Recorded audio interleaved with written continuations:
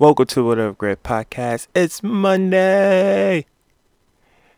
I'm your host, Gregory Renault, and I'm here for some more Monday motivation. The holidays are happening as we speak, and I hope everybody's doing well. I hope everybody is in the holiday mood and cheering and jeering and all joyful and full of hope.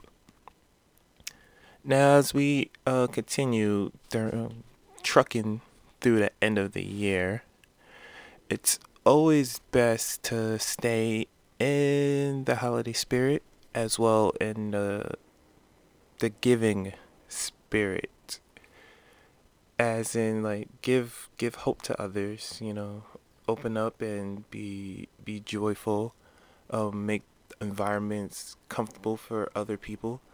And as you move forward on achieving your goals, it's always good to give for others to achieve their goals. If it's advice, if it's a hand, if it's just a little bit of help, it just a little bit can go a long way. People will remember it, no matter what their reaction is at that point in moment. They will remember it. They will understand it eventually, and they will pay back.